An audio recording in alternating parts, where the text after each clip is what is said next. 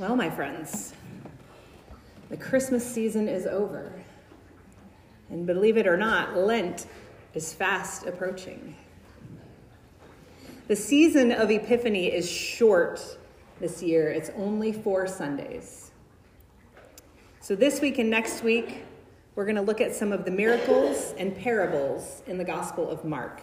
Miracles this week and parables next week.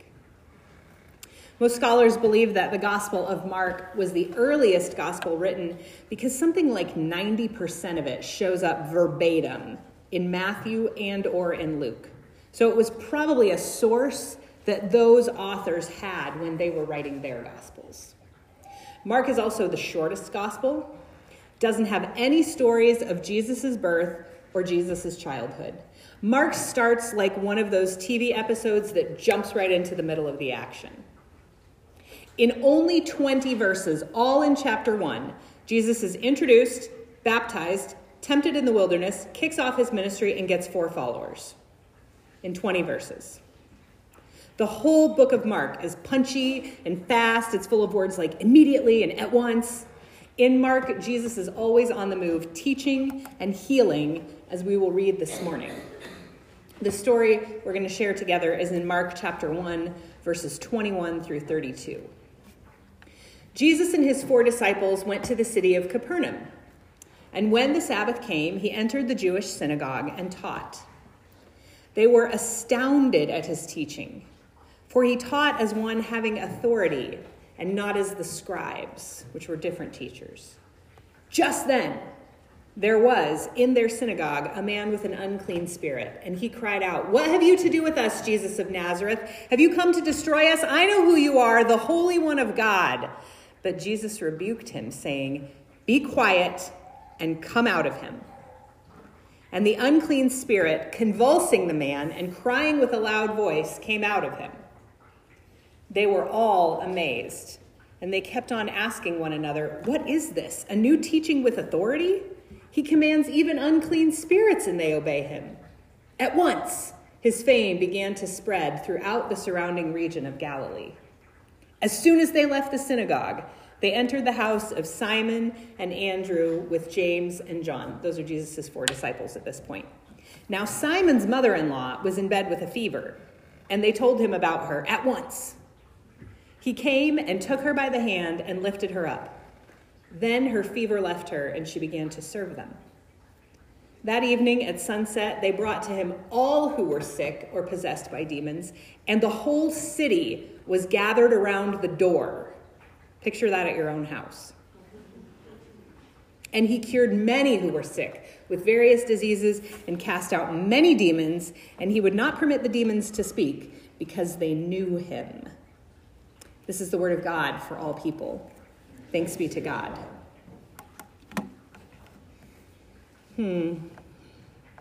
Miracles, exorcism of demons, and miraculous healings. Some of you find those things totally believable, and some of you find those things absolutely unbelievable. Usually, pastors will take one side or the other and spend the sermon trying to convince everyone to either believe in the miraculous or unpacking how the miracle could be naturally explained. I hope it will not surprise you that I'm not going to do either one of those things. Instead, I want to invite you to think about 2 things. First, what do miracles open up in us? And second, what happens when we don't get a miracle? And then I want us to spend some time praying for and with each other this morning. Miracles are tough for some of us to swallow, especially exorcism and miraculous healing. I could spend the full length of a sermon talking about demons in the Bible and the modern world. I honestly don't think that's where God wants to speak to us today. If you want to talk to me about that some other time, I love to talk about the Bible. I'd be happy to.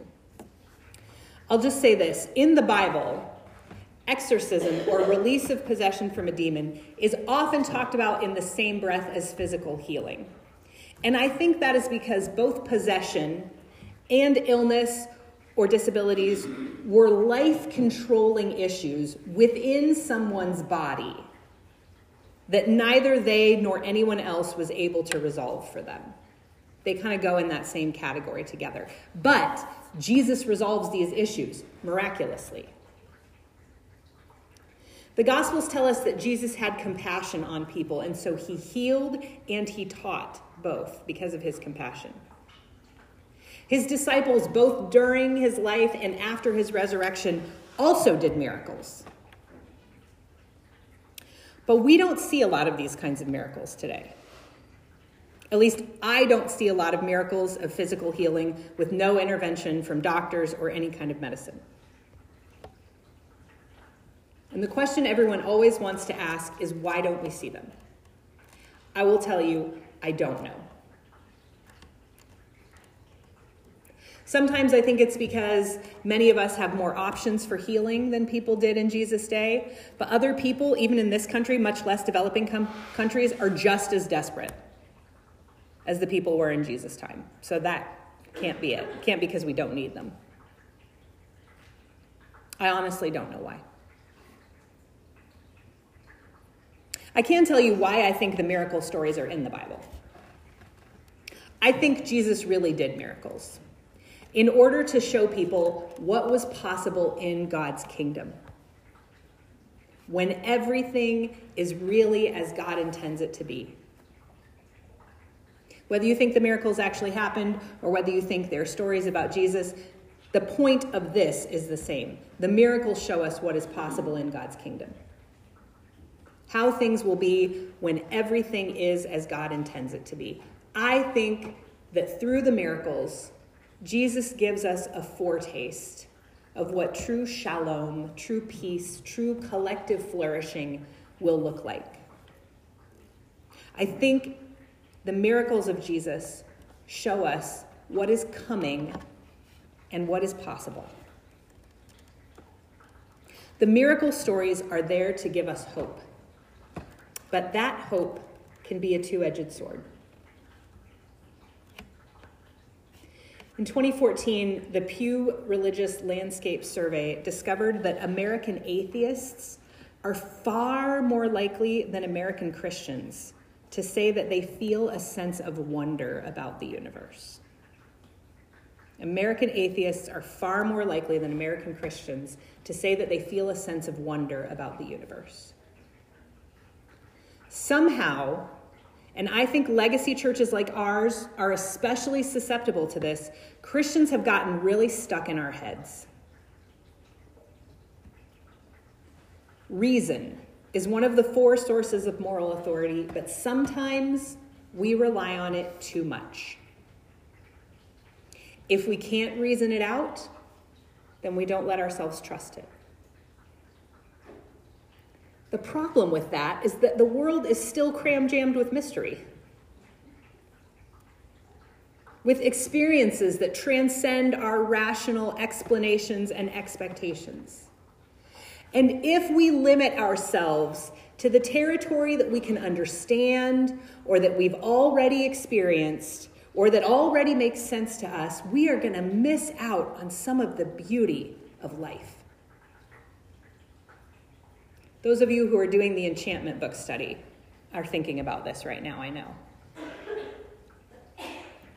The miracle stories challenge us to keep an open mind about what is possible.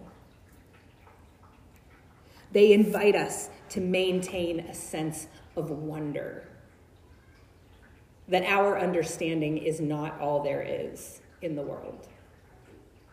The miracle stories assert that even when things seem most desperate, when we cannot see any solution, there is a chance that God will transcend rational reality and intervene in a way that makes the impossible possible.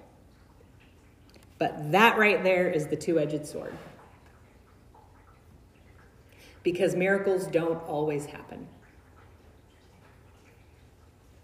The miracle stories are also, I think, the miracle stories are also part of what makes us think that God should solve our problems. Because Jesus did miracles, so God should solve our problems. But even Jesus didn't do miracles for everyone all the time. There's a story about him at the pool of Bethesda, surrounded by people with life-controlling illnesses and disabilities, and in that situation, he healed one man. So what do we do when we don't get a miracle? I bet most of us in this room have prayed for a miraculous healing and not seen it happen. And that doesn't even take into account all the other seemingly insurmountable problems in the world right now. We're just talking about healing. What do we do with our pain and our disappointment? This is a major point of spiritual growth. If we base our faith on the idea, if we base our faith in God, let me be more specific. If we base our faith in God on the idea that it is God's job to protect us from suffering, we are going to wind up disappointed and cynical because life is hard, period. Even rich and privileged people have accidents and get sick and lose loved ones, and everybody dies.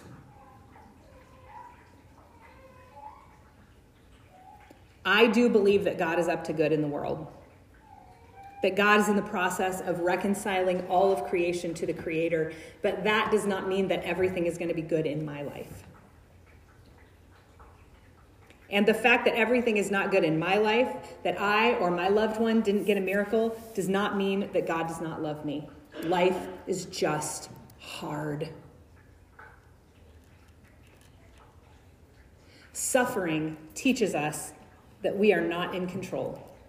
And that is one of the most important spiritual lessons that we must learn in order to live well in the world. We are not in control. And the more different types of privilege we have, the harder it is for us to accept that we are not in control. And there's a lot of different types of privilege in this room. It is very hard for us to accept that we are not in control. Suffering teaches us that we are not in control. And my friends, suffering results in growth that wouldn't come any other way. Hear me very clearly. I am not saying that pain and suffering are good or that God causes them. I don't believe that. But I do believe that good can come from suffering and pain if we are willing to surrender and trust. You may say, I don't think I need any more growth, Pastor Beth. And that's fair. I get that. But that leads us right back to the deeply spiritual lessons that we are not in control and that life is hard for everyone.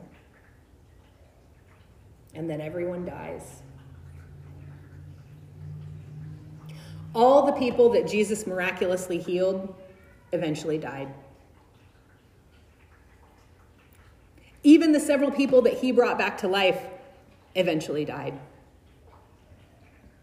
It is impossible for us, my beloved friends, to avoid suffering and pain and death. And we will only cause ourselves more suffering if we expect that God will always help us avoid suffering and pain and death. That's just not how it works. God is the one who stays with us in the suffering. Through God's own Spirit speaking to us and in the form of people who love us and don't leave us. God is the one who redeems the suffering by bringing about new growth and maturity. But God is not the one whose job it is to stop us from suffering.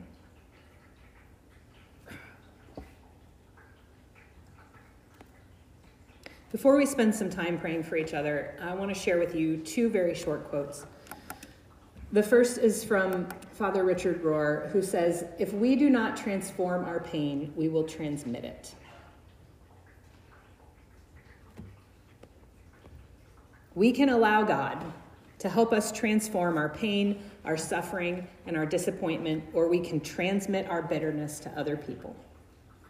Those are the only two options. second is from Reverend Dr. Alicia Britt Sholey. And she says, God did not cause it, but God is not going to waste it. God did not cause your pain, but God is not going to waste your pain. If you do not get the miracle you are praying for, and I think you should keep praying for the miracle. I don't think there's anything wrong with that. But if you do not get it, you can trust that God will help you transform that pain into something that brings about good in you and for the world. In all things, miraculous or mundane, we trust in God who loves us and will never let us go. Amen.